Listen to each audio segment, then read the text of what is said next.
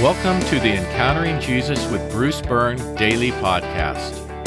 If you're new here, the material presented in these podcasts is developed over time, so it's important to listen to them in the sequence in which they were created.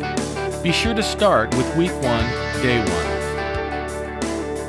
1. Today is Wednesday, Week 28, Day 3. Take a moment to work through the pre-flight checklist on your own. Today's podcast is titled Perfume and Tears, Part 3. Yesterday we learned a couple of culturally significant things which will impact our understanding of the Perfume and Tears encounter. Specifically, we noted the duties a host would be expected to perform and of how it was unthinkable for a guest to criticize a host. Today we'll learn a few more things which will help us picture and understand what is taking place. In Jesus' day, there was a type of dinner party in which the villagers would be welcome to observe the guests as they reclined around the table. The villagers would not expect to be fed, but they could listen to the conversation. Given Jesus' growing reputation, we can expect that a fairly large crowd would wish to witness the dinner. This explains how the woman was able to be present.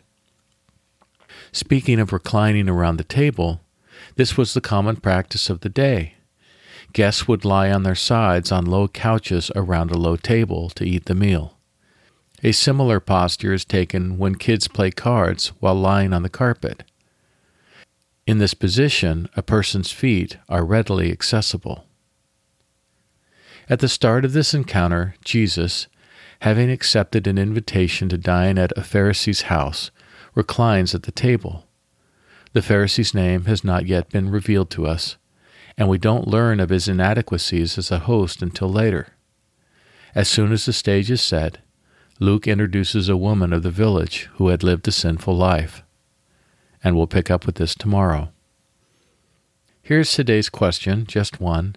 How do these culturally significant things help us understand and/or picture this encounter? For meditation and worship, make 2 passes through Jesus' encounter with the hemorrhaging woman from Mark chapter 5. Try to do this by memory, but, if necessary, refresh your memory with Scripture.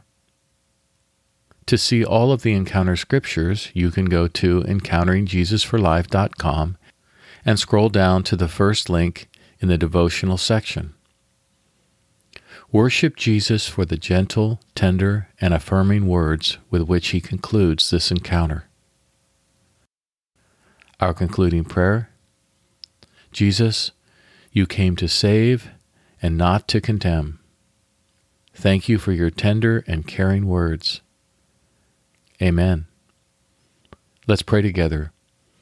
Jesus, you came to save